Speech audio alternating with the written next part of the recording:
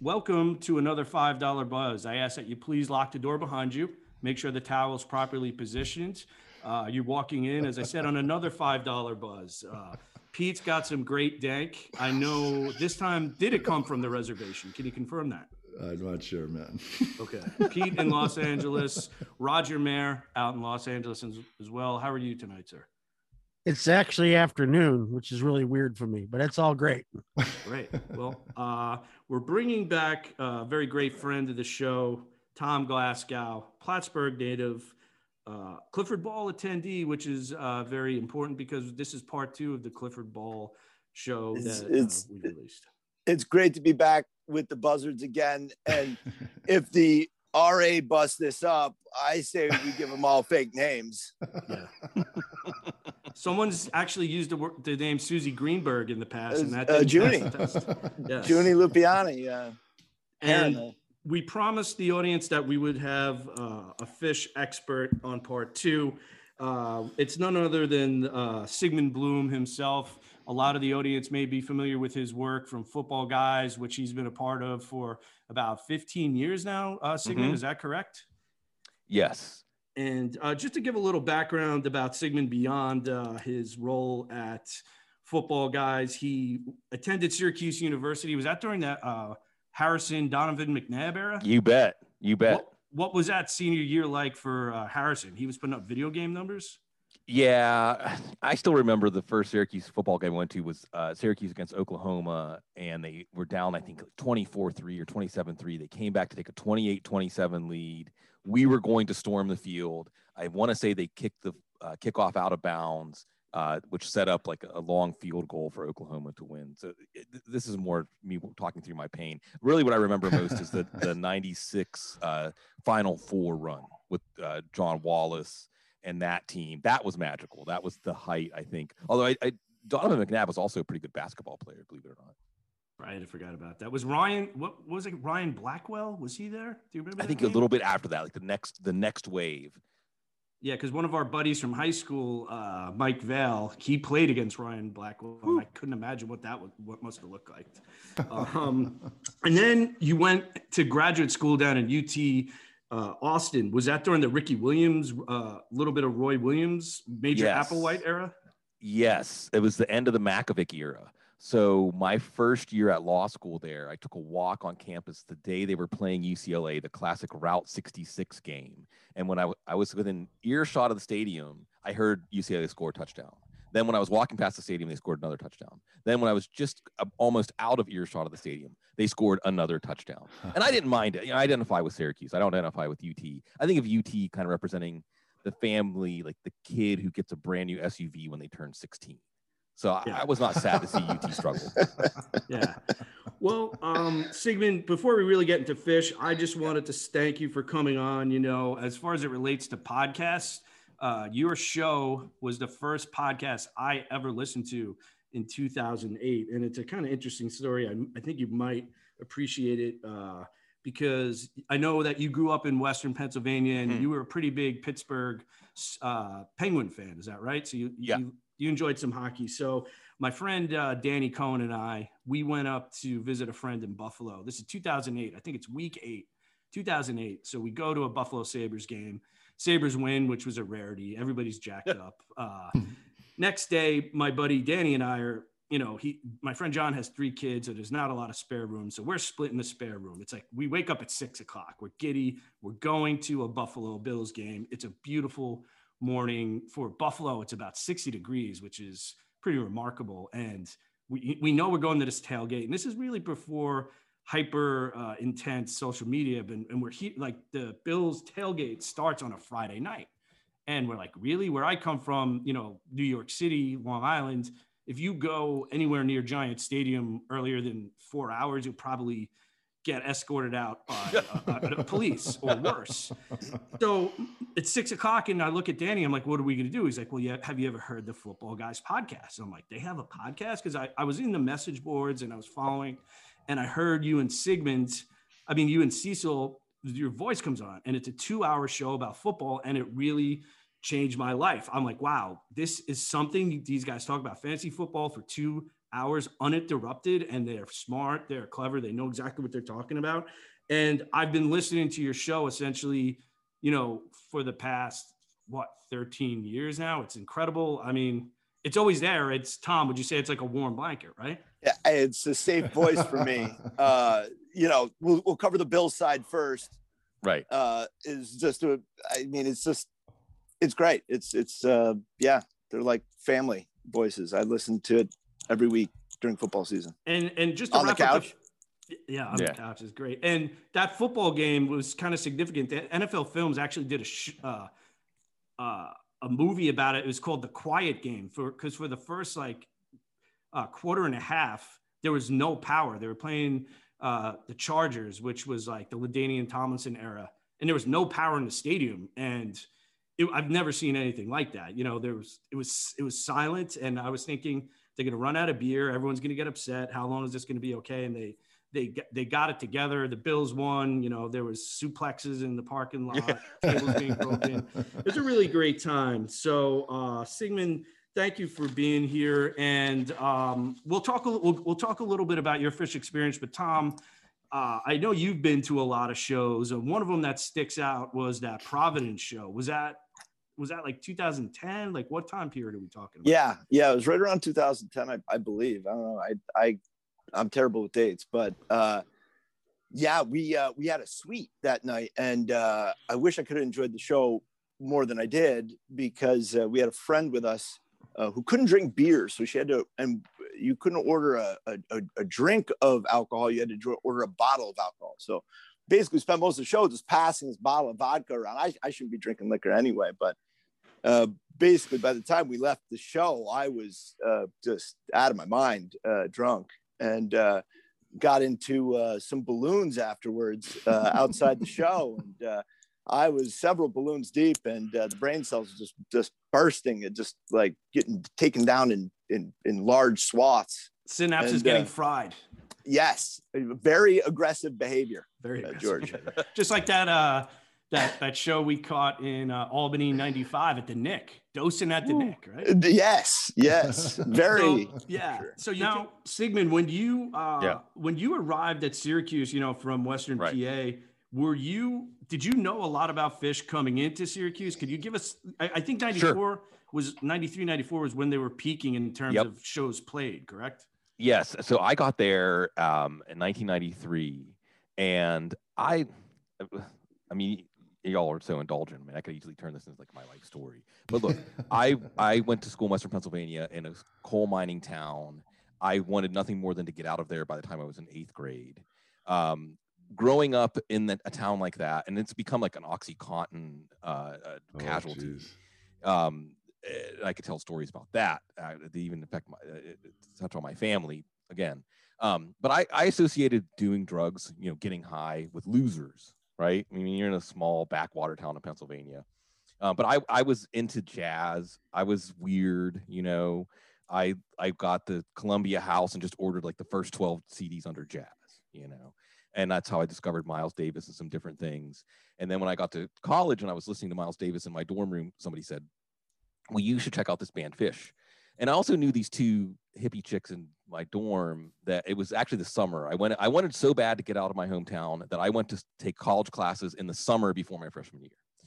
I remember it was after Hurricane Andrew, and there were a lot of kids who lived in South Florida who had no choice but to come up to Syracuse to start early because of what Hurricane Andrew did down there. And the most beautiful time of the year in that part of New York State is like August, Petals September. of the flower open up. Yeah. I mean, it's incredible. Yeah. And they were going to that Darien Lake show, the roller coaster of the mind, and they had written "Gone Fishing" on their whiteboard on their door, and they seemed like that. I had never seen two human beings so happy in my life, and they looked on leaving to go to Darien Lake. So that was the first little flicker of like, hey, you should look into this. And then my friend Dan Sarko and my friend Darren Graham just said, come on. It was Binghamton, April 9th, 94. They said, come on, come on. And I think that, I mean, I could wax rhapsodic about how that show affected me. Because, well, first of all, again, it was this feeling of, and I know y'all be able to relate to this when I say this. Like, there is truly no place you'd rather be in that moment than at that show. And you could walk around the lot before the concert and just feel the euphoria before the show even started. It was palpable. Yeah. And the lights go down, and everybody is just, I mean, like jumping out, their souls are jumping out of their bodies. And the band opens with Megillah. And if you know Phish's catalog, then you'll know Megillah. It's like this whimsical little jazz ditty that would have fit like down here in New Orleans, like in the 30s or 40s. And everybody's just like all doing their Charlie Brown kid dance. You know what I mean? And it was just like, you be you, like, do you. Yes. Like nobody is bothering to even care about what anyone else is doing because they're so immersed in what they're doing. Over the course of the night, they did like a big ball jam. They played Peaches and Regalia, which just knocked me over. I know that in the last episode you said Phish compared most closely to Frank Zappa, and which was exactly what was in my head when you started that sentence. And they did Mike's song back in the day when they used to fill up the whole arena with smoke and then start the strobes. So you couldn't even see your hand in front of your face, but the whole atmosphere around you was just pulsating with light in this amazing synchronicity with this jam. The encore of the show was Highway to Hell, Amazing Grace. Wow. That's like Max von Sydow like playing Jesus Christ in one movie and Satan in another movie. You know what I mean? Awesome. I mean, it encapsulated everything. But she has. Yes. I mean, the greatest range by far, the greatest range. And the Merciless Ming. And everything Flash in between. Gordon. Yeah. Man, now we'll go on another. So listen, some of the things I was listening to part 1 this morning, and some of the things that y'all said and about the phenomenon of Phish not having any mainstream recognition really, but having this fervent following.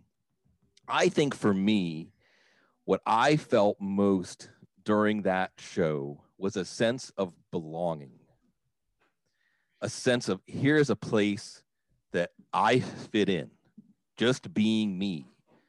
And there's no price of admission, like that you must be this tall to enter or something like that.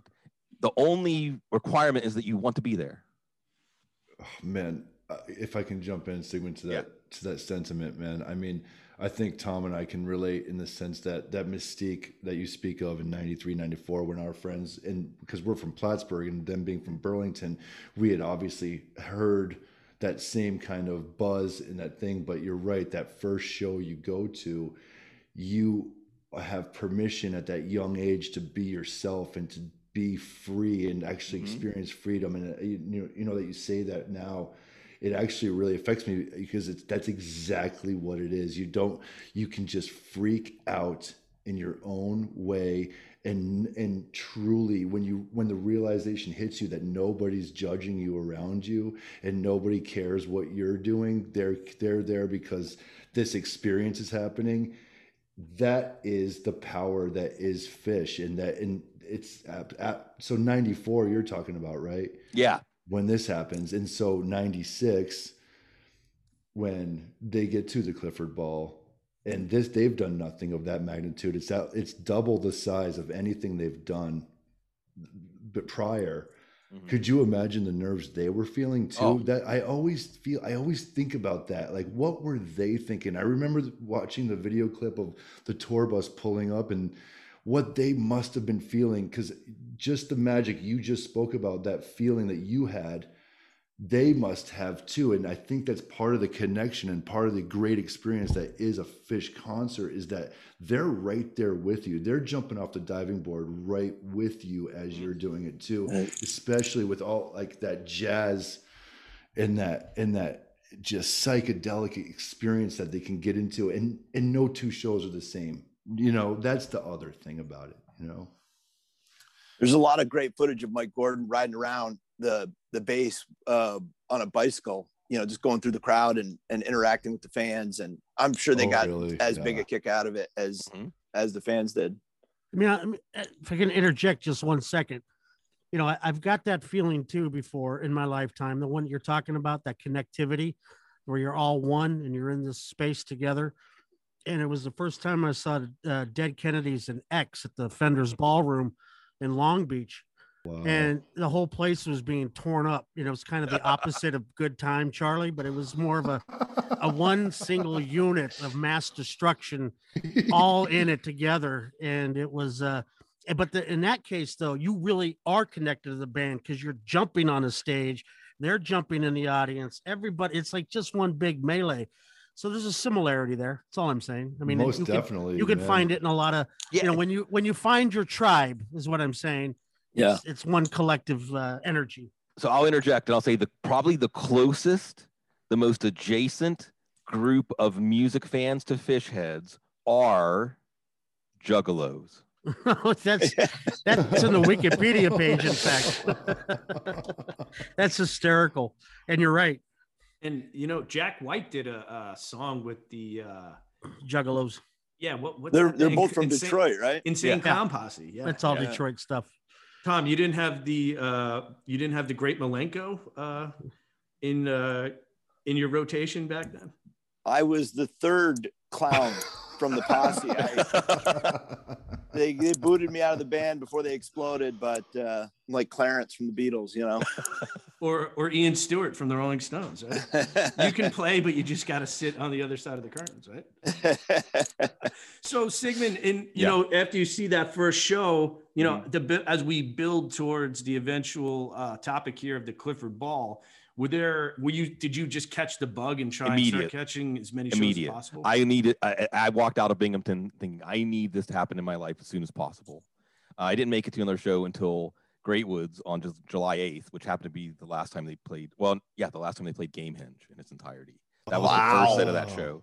Wow. And I remember, and I was still new, and I just remember seeing people around me like be truly beside themselves in the sense of everywhere I looked, people were just gesticulating in this way that they truly could not believe what was happening. Whenever Mike Gordon started to say, you know, can you feel that? No. Yes. And everyone's like, this is okay. This isn't going to be a normal show, you know, it might be a little numb.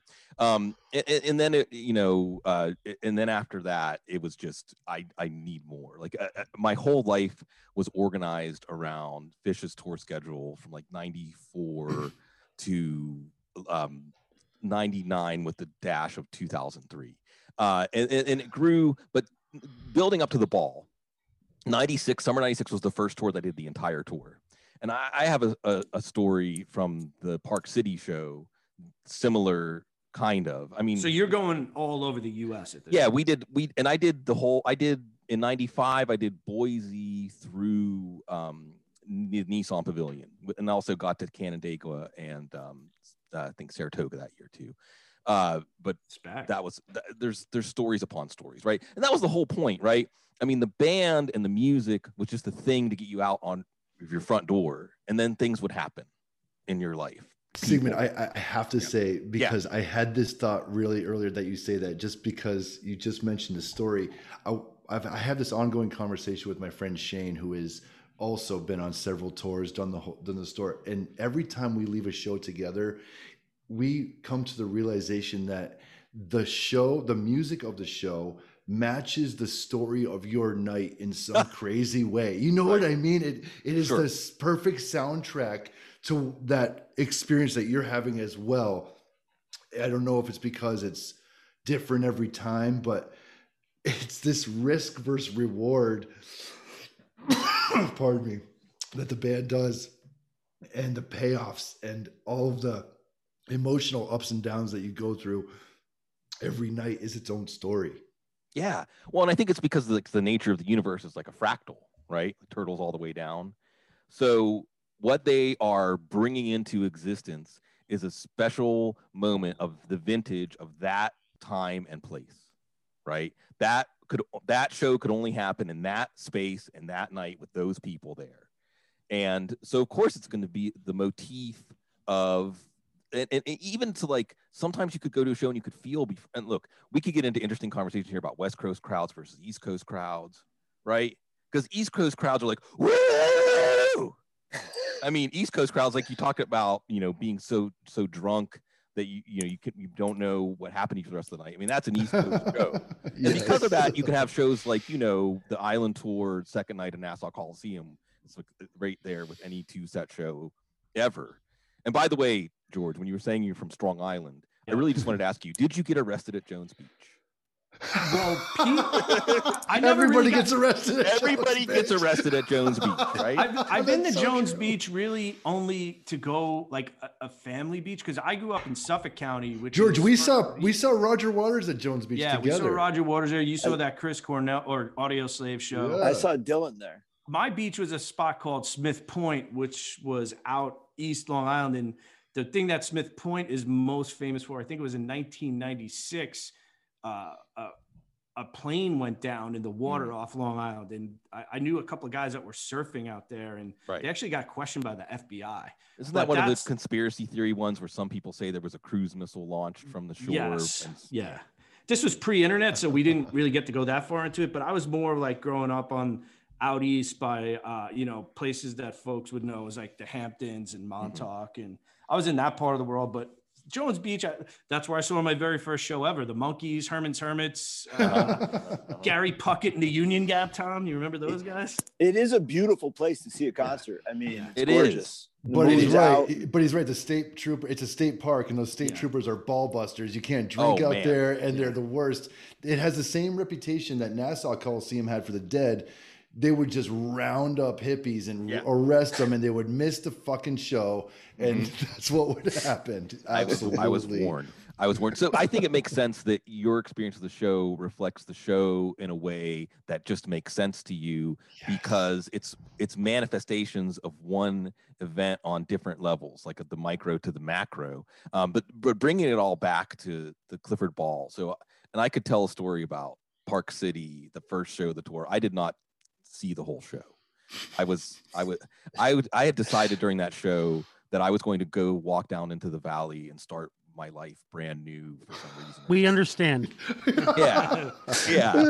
We understand. This is the nature of that period of your life. So we did the whole tour, and it was all culminating in Clifford Ball. And I'll first of all, I want to say like my little piece of trivia here. If you know the Clifford Ball well, you know there's a point, I think it's the second set of the first night. It might be the second night, but I think it's the first night when Trey says, you've been down there every show, right in the front and center. That is, it might be Eli Stein and it might be his brother Aaron Stein. But really? Eli and Aaron Stein were friends of mine at Syracuse, huge fish heads. And they were there, like at Red Rocks, the 4 nights of Red Rocks. They were the first people in line every night. And one night, the fourth night, because we knew it was going to be the last Red Rock show ever, we thought. Eventually it wasn't. That's a whole other, we do a whole show on Red Rocks nights. Oh, yeah. Happened there. You want to talk about rounding up the hippies? They really did like to do like the storm front came through Morrison. Oh, man. Colorado Gestapo. Exactly. And that's and we were up front with them for that show. But that's Eli and Aaron, and at Erie in 1995, Eli and Aaron, between the two of them, they look very similar, would always get up front for the encore, and they would yell, "Funky bitch! Funky bitch!"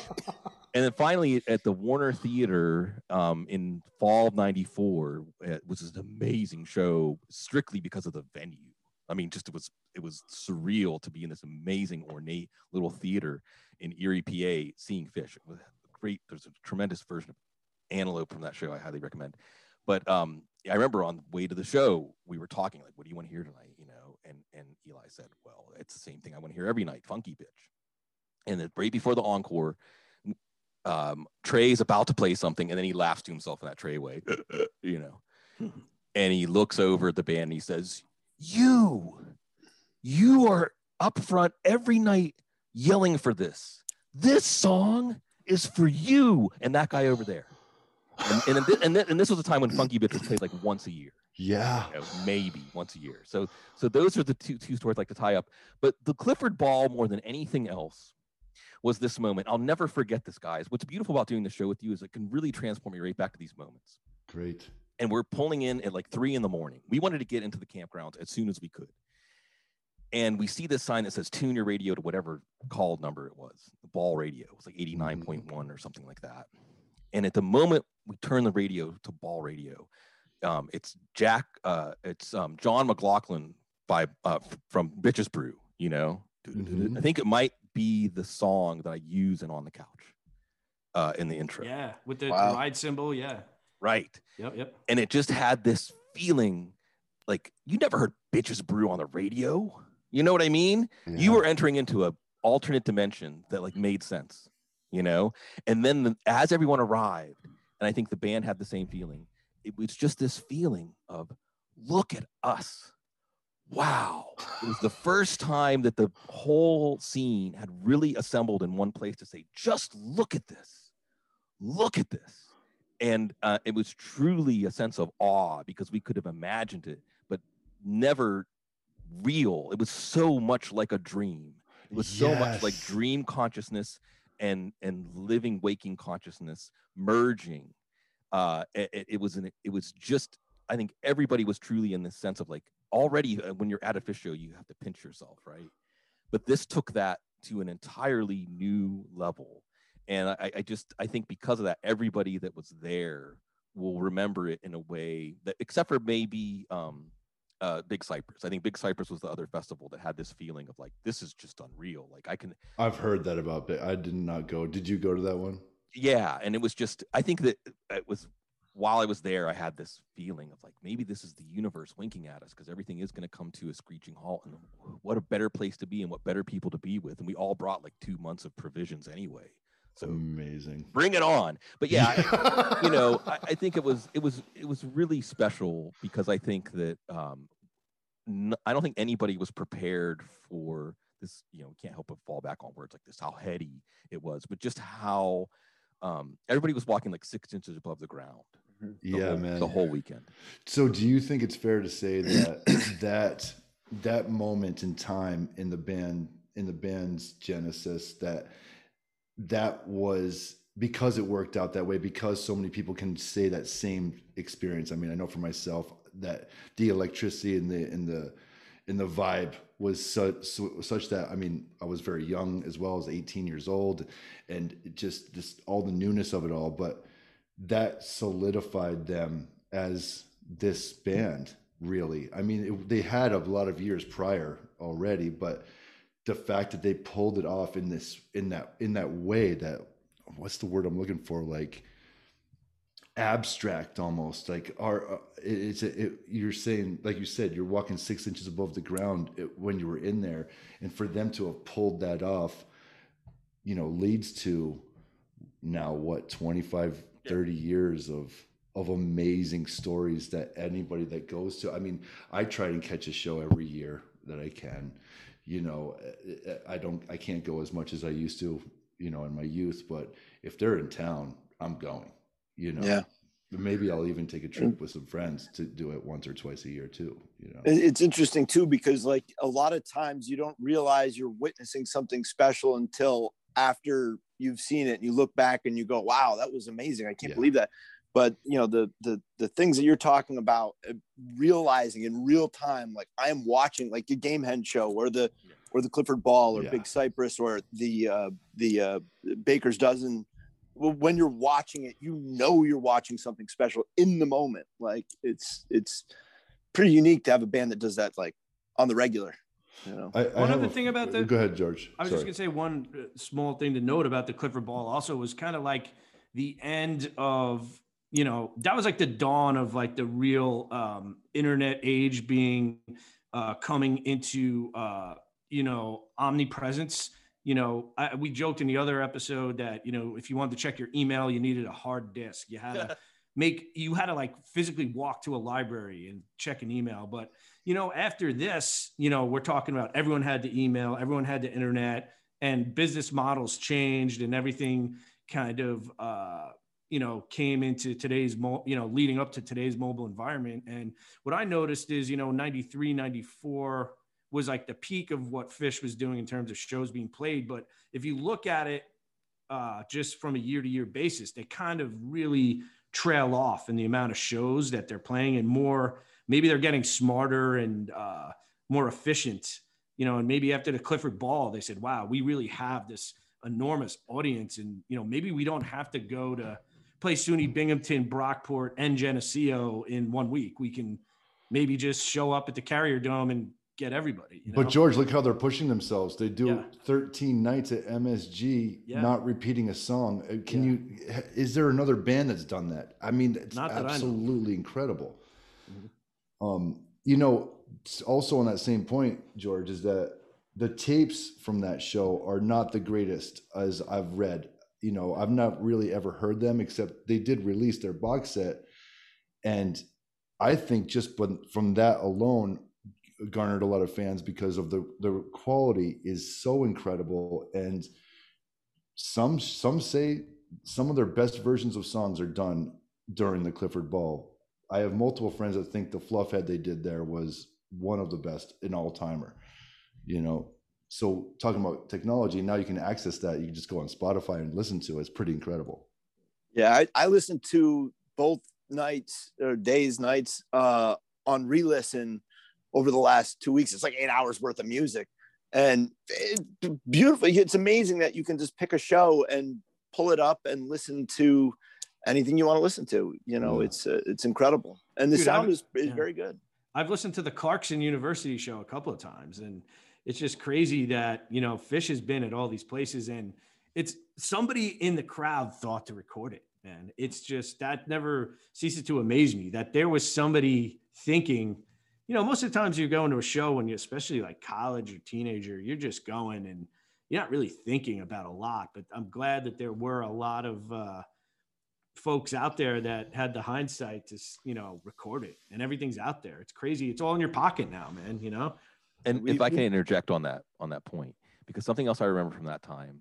So once I got into Phish, I immediately dove headfirst into the tape trees, right? Because this was before, like you said, you can't just have it in your pocket. You can't just download it from a hard drive. I'm not a Phish fan. What are tape trees? Well, so basically the way it would work is that somebody that recorded a show would then, from their masters, make copies for 4 people who already had like and they would branch out, so to speak. Right. And this is how, so, you know, it was a big deal. Like, you remember the, when they went out to Olympia and Salem, on November 30th and December 1st, 1994. Like, you just remember reading about it on rec.music.fish that, wow, wait till you hear what went down at Olympia. Wait till you hear what went down at Salem. And if you got to hear a show, say 3 or 4 or 5 days after it happened, that was a big deal. Yeah. And if you got to be, as I did a few times, be the first person to have that tape at your university, and at Syracuse too. Syracuse was like ground zero for I mean, it was we were like 6 hours from everywhere. So we could, you know what I mean? I mean, we could drive. I mean, that great December 95 month, we were in New Haven. We were in Niagara Falls. Were you at Albany? Albany, fourth row. Fourth row. That was a heavy night, man. That tour, the Phish mail order, I swear that they knew who we were. And they hooked up all of our friends with, we had front row tickets for the second night of Lake Placid. We had 4th row seats for Albany. Like, we were all opening our mail order tickets in our little circle of friends. We were all pulling these amazing tickets from mail order. And this kind of mail order kind of ties into the early days of mail order, ties into what I was about to say about the tape trees. Because it was, you know, and there were always these handmade covers for the tapes that people would often write them, you know, with calligraphy, or the point is it was a labor of love. Yeah. And it was time and energy invested because you felt like this was a precious thing. And a tangible thing you can hold and be and care about. Yeah, absolutely. And then anticipation, you know, just to get to hear a show that you'd already heard about, but you could only imagine what it was going to be like. And I think mail order, because of the way that they made you have to jump through all these different hoops and get everything exactly right and get a money order with the name of the show and the date and the exact amount, you know, written out for every single show. Again, it rewarded devotion, almost a religious devotion. And if you could perform the ritual correctly, it would invoke into your life this experience. And that's why I'm still a big fan of vinyl. I think that listening to records, because you stop and you take your time and you take the record out and you have to handle it gently. You know, there's the anticipation of the needle hitting the record. And it creates more of a religious spiritual experience listening to music than just the disposable, it's everywhere around you, it's at the touch of a button. You know, you can have any song of any time in history. It makes it more special. And I think wherever we invest that kind of religious ritual presence in our life, we'll find that, right? You don't find Zen on mountaintops. You find the Zen that you brought there with you. And I think that's one of the things that experience really taught me. Incredible, man. Absolutely. Yeah, well incredible. said. Yeah. I mean, as someone who used to have 5,000 records, I hear you. That was that was a thing. And you would put on a record and you would listen it all the way through. Yeah. When you have disposable button pushing it, you're jumping from song to song to song to song. You're not listening to a whole album the way it was intended, the way that they put tracks together, and for the flow, it's everything is out of order. Yeah, I mean, I agree. Vinyl is so much superior.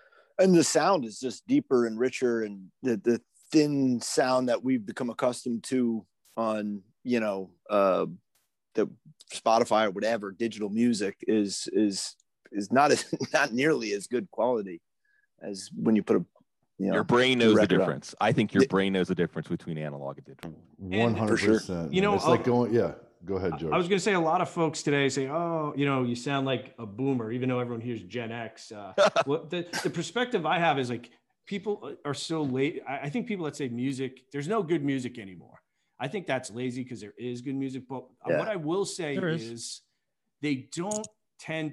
The difference between about music in the olden days was you had professionals playing analog instruments, whereas today an artist, for various reasons, because I know it's challenging to, get professionals to pay them, you can make a quality song on your own with a laptop. So digital sounds different. How many rolling hi-hat subwoofer songs? Like there's not a lot of innovation. In the olden days, people sounded different. Prince sounded different than Michael Jackson, from David Bowie, from Madonna, so on and so forth. But the difference there, I think people were playing analog instruments. And I think, a lot of artists these days are just pure digital. And there are good musicians out there, but, I wish there would be a more embrace of the analog sound, because that's what the vinyl sound was. And it's just so different. If you hear like Motown or, like the British Invasion, what have you, punk rock bands, like playing analog instruments is, much more pure, I guess. Sigmund, you catch any of Trey's interviews or playlists on their XM channel? No, enlighten me. He's got so Fish is on channel 29, and in the mornings he'll put out it's the most eclectic, everything from Nick Cave to Karambin, or what's that band? I mean, just some awesome eclectic music. If you ever get the opportunity, it's morning, man, and it's fantastic. And this goes back to the Ball Radio, right? Yeah. Because I remember. Yeah. Which one did he do? He did a couple of shows. I think he did Eye on Tom Waits and Eye on Pavement. Oh, yep. I remember. Yes, I remember the Tom Waits. The couple of days of Ball Radio. And one of the other funny things, before we move on, I mean, I knew listening to the show this morning, guys, that when this show was over, I was going to wish it was going to keep going and we could go on for a few hours. We did our jobs then, man. Yeah. Well, no. Okay, the listeners feel the same way. I hope so. A couple of things I just wanted in preparation for the show, like just some images. So one of the things about Fish, I think that everybody liked, in addition to that sense of belonging, was you were in on the joke. I mean, sometimes truly there was a joke that they, all the secret language where you could freak out people that were at their first show, where everybody like turned around and cheered at the back of the room instead of them and things like that. So you were in on the joke. And I think that part of being in on the joke also was making fun of yourself, right? And if you remember Ball Radio, the slogan was ball all the time. And, a Fish crowd it's a sausage fest. I mean, it's a dude experience. I mean, there's just no way around it. It's a bunch of white dudes. Yeah, pasty dudes. It's a bunch of pasty dudes. And, so I think that ball all the time was a wink at that. Yeah. Oh, I would absolutely agree. Pasty white dudes in cargo shorts and flip-flops. Yeah. Game hats, white. You nailed it. You nailed it. Lord. As we approach the hour here, I want to ask you, do you have a favorite show. Is that a fair thing to ask someone? I don't think it is. I think it changes for people personally. I have a show that's stuck out for me for a long time. Can't call it my favorite, but I was wondering, do you have a show that sticks with you or no? Oh, there's so many. I mean, it's more like I have a show that doesn't stick with me. Yeah. Like 4 or 5 shows just jump and try to all run through the door at once when you ask me that question. But the one that I have to give the showcase to here is the July 29th, which is my wife's birthday, 2003 show in Burgettstown at Starley, because that's my home. That's truly my hometown venue. I mean, we would camp in my aunt's backyard, and we would drive down the back road from Washington, PA to Burgettstown, PA, which is where my dad's side of my family settled originally. So it really is a hometown show. What a special thing. And that show was the show where I think that maybe it was Brad that got on them about the shows were getting kind of too monotonous or predictable. And they came out and they opened with Daniel Saw the Stone, and who doesn't want more gospel in their lives? Yeah. Which was if you were, a Phish historian or you were there like in 1993 on the amazing Summer 93 tour, that was often an opener. And they played like immediately at first set they played Cool It Down and Timber Hoe, awesome. Camel Walk, all this stuff in the first set. We're like, wow, this is just the first set. It doesn't even matter what they play in the second set. Yeah. And then they did and then they came out and dropped right into Cross-Eyed and Painless to open up the second set, which at that point everybody's like, oh, you got us. Like, forget it. Like we're done. The looks, the people around you. Yeah. That's part of the best part. Oh, it's going to be that kind of night. Okay. And that went on for about like 25, 30 minutes.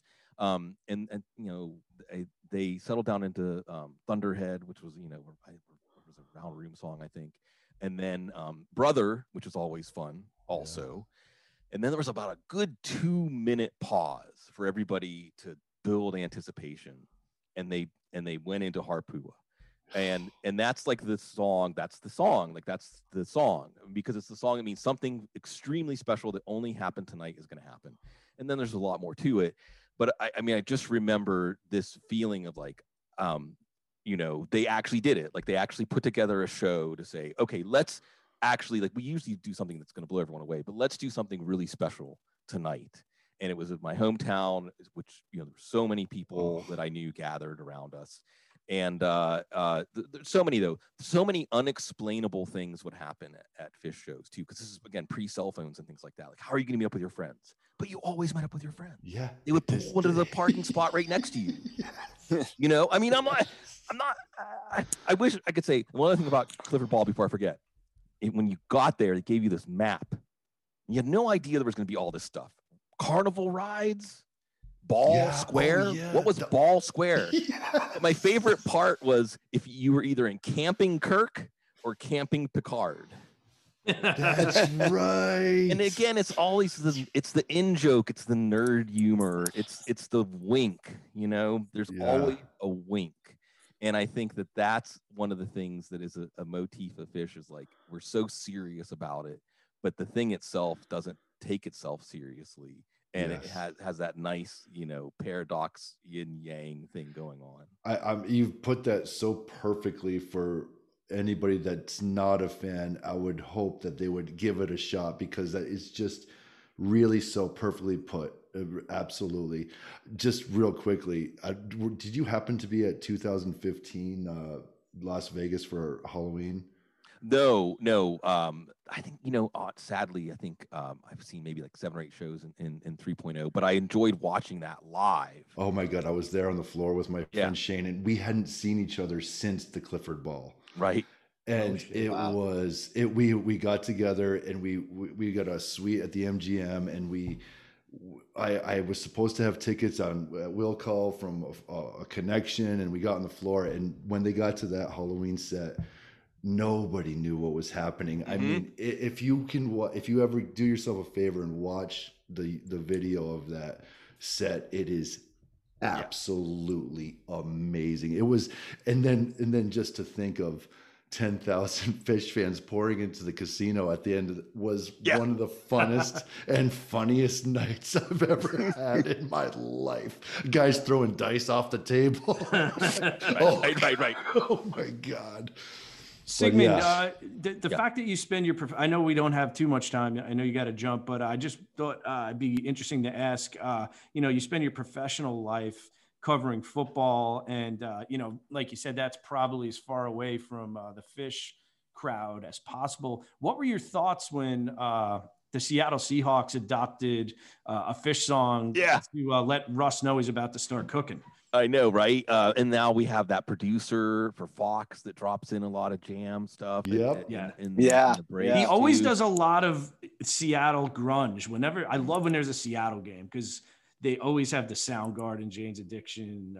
Not Jane's Addiction, Alice in Chains, all those bands, and some Mudhoney probably. But that must have been cool as a Fish fan to now everyone's talking about Fish in the football world, right? Cecil probably had no idea what you're talking about. He said he's going to go to a Fish show with me one day. That's great. He said he will. No, look, it's fun too, and it all comes back to the in joke, right? Because whether it's the Dead or Fish, one of the best line of lot shirts to get were the ones that were a corporate logo changed to a title of a song, right? Yeah. Snapple or Simple was Snapple. There were so many of them. They were wonderful. They Glide, Tide, and there was a lot of good ones for the Grateful Dead too. I think there was one that was like instead of light beer, it said Lesh, Yeah. And the thing is, like, to most people in the world, they would just see that as, they wouldn't even notice it. Probably their brain would just resolve it as the logo. But if you were in the in group, it was the wink. It was this little secret. There was in the Doniak Shavais, I don't know if I'm saying that right. Like the secret, what's the secret sign you give to people that are also into Fish? Anyway, the point is that the idea is that again, it's that sense of belonging. Like you get it. And I think the Wilson thing was fun. The one I remember was, because you brought up the Penguins. And of all the sports folk heroes, I was too young to be alive for Roberto Clemente. I think Roberto Clemente is the ultimate Pittsburgh folk hero in sports. Mm-hmm. And if you go to Puerto Rico and you mention Roberto Clemente, he really is like, he's beyond, he's divinity. Jesus. Yeah. I don't want to be, blasphemous. But then it was Mario Lemieux. Yeah. Growing up in the 80s, Mario Lemieux was like Paul Bunyan or something. And I remember when he came back from Hodgkins, the night he came back, ESPN came in with Chalk Dust Torture. Can I live while I'm young? And I just remember this feeling of like, wow, like this song was written so it could be the backdrop for this moment. And there's lots of stuff out there like that. And I think that, we can geek out on Fish, but I think that whatever people find out in the world, it's like a mirror and they see themselves in it. The internet has facilitated people finding that tribe in a way that was unimaginable before it. And I think there's things that, again, we're not necessarily in a lot of out groups or marginalized groups or underrepresented groups. So it's harder for us to understand how many doors have been opened because of that. But it's the same kind of doors that were open to all of us through Fish. Well put. Well put indeed. Cool. Let's talk Jazz Fest. Yes. So you're a you're how long have you been in New Orleans? Just since December 2018, but I heard the Siren song the first time I came here in 1997. Wow. Fish played there in 96 and 14, I believe. Yes, I was here and in 99. Michael Ray and the Cosmic Crew came out for that one. Oh, too. Awesome. And they played Jazz Fest and they were not very happy with it. Didn't Oysterhead get together at Jazz Fest? Did get together at Jazz Fest. And look, the Jazz Fest after show scene is really where it's at. I'd love to go one year. Just the after show scene in 2019, I saw Kamasi Washington at 3:00 in the morning. Jesus. Another show, Robert Glasper played, and at 1 a.m, Kamasi Washington. Everybody who's amazing here, and everybody just wants to play with everybody, and it goes all night, every night.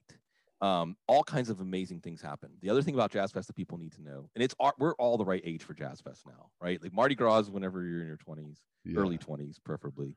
Mm-hmm. And this age, we're in our 40s. Oh, I don't want to put any tags on anybody. Maybe you're right. Jazz Fest is that speed. One of the things other thing I want to bring out about Jazz Fest is that the food at Jazz Fest is incredible. And there are things that you can only get at Jazz Fest. There's no restaurant you can go to get it. There's no place you can go, no pop-up or anything. It's only at Jazz Fest. And people have their lists of what order they're going to go and get certain things, because you have to make sure that you get a Creole stuffed bread. You have to make sure you get a cochon de lait po' boy. You have to make sure you get some crawfish Monica. You have to make sure you get a mango. You know, there's just all these things. And it really is the full New Orleans experience. And because we're old guys, it's over by like 7 o'clock. Right? So then you can go get a breather and then go to your 10 o'clock show or your midnight show or something like that, and start it over. So I highly recommend it. I think it's scheduled to be in October. I live like 6 blocks from the fairgrounds. Amazing, man. And New I Orleans could is a special place for all of us, for sure. Yeah, I could go on and on about New Orleans, because once you're part of New Orleans, there's nothing you love more than New Orleans.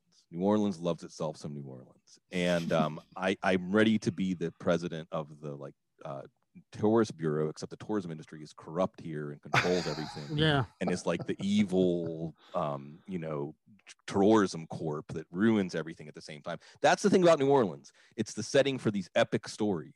Oh, yeah. You know, the duality of opposites splits here. You have 1 foot in the spirit world and 1 foot in the physical world. And all kinds of things are possible here that are not possible anywhere else. I could go on and on. And that's why I said, like, I knew this show.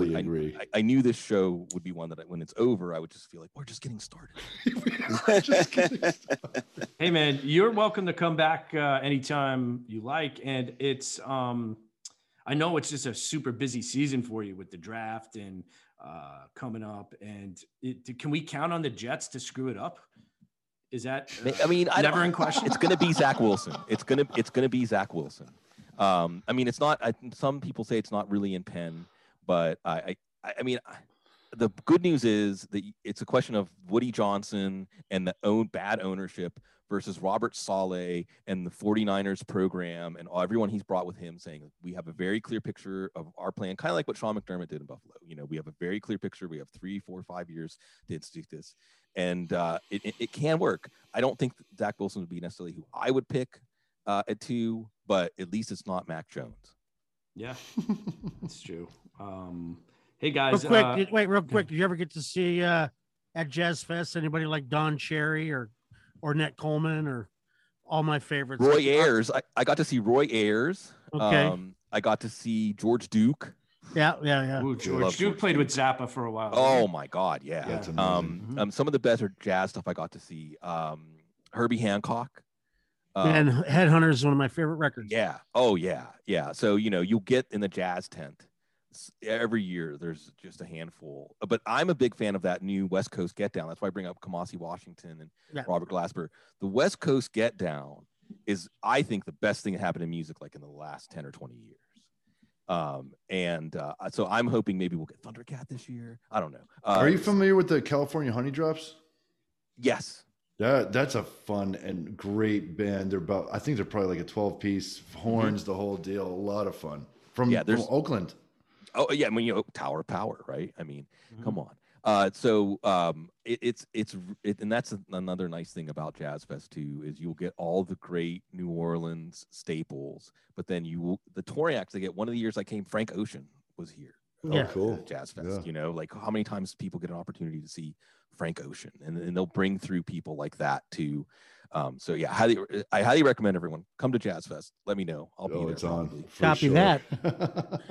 I was there in 06 after the hurricane, and it was an amazing experience on multiple levels. Springsteen and Dylan played. Yep, and it was amazing. Never I think that's what Springsteen did some Pete Seeger songs. I want to say it was the Seeger Sessions band. Yeah. And the John Butte, who's like from an amazing, famous New Orleans music family, the John Butte version of Randy Newman's Louisiana 1927. It brings me to tears every time. It's incredible. Like anybody listening, if you haven't listened to John Butte doing Louisiana 1927, 2006 Jazz Fest, do it right now. Pause this and come back. Well, we've got I've got a lot of homework. I've written a couple of things down. Oh yeah, man. There's a lot of food for thought, and Pete, how are we doing on that slide piece? Is it time to change the water? Do you need me to hit the citrus a little bit, or? I just want to say, I mean, I'm sure we all feel the same, man. What a pleasure speaking with you, man. I mean, we were just scratching the surface. I do hope we get to do this again, because, man, talking fish and music in general, and just traveling with you, man. I think you get the same thing we're all getting, man. You appreciate your experiences, and exactly, and you appreciate the moments that you spend in your present, and we really appreciate that very much. Oh, it's my pleasure. Stay in touch. Don't be a stranger. Absolutely, man. And we'll be tuning in to the Football Guys podcast, especially around the draft. We appreciate you, man, and definitely would love to have you back, man. Hey, George, can't wait. George, let me sign off on the little bit of business there real quick. Sure.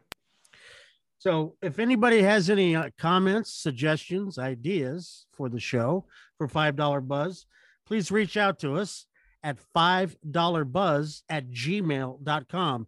That's spelled out $5buzz@gmail.com. Thank you, everybody.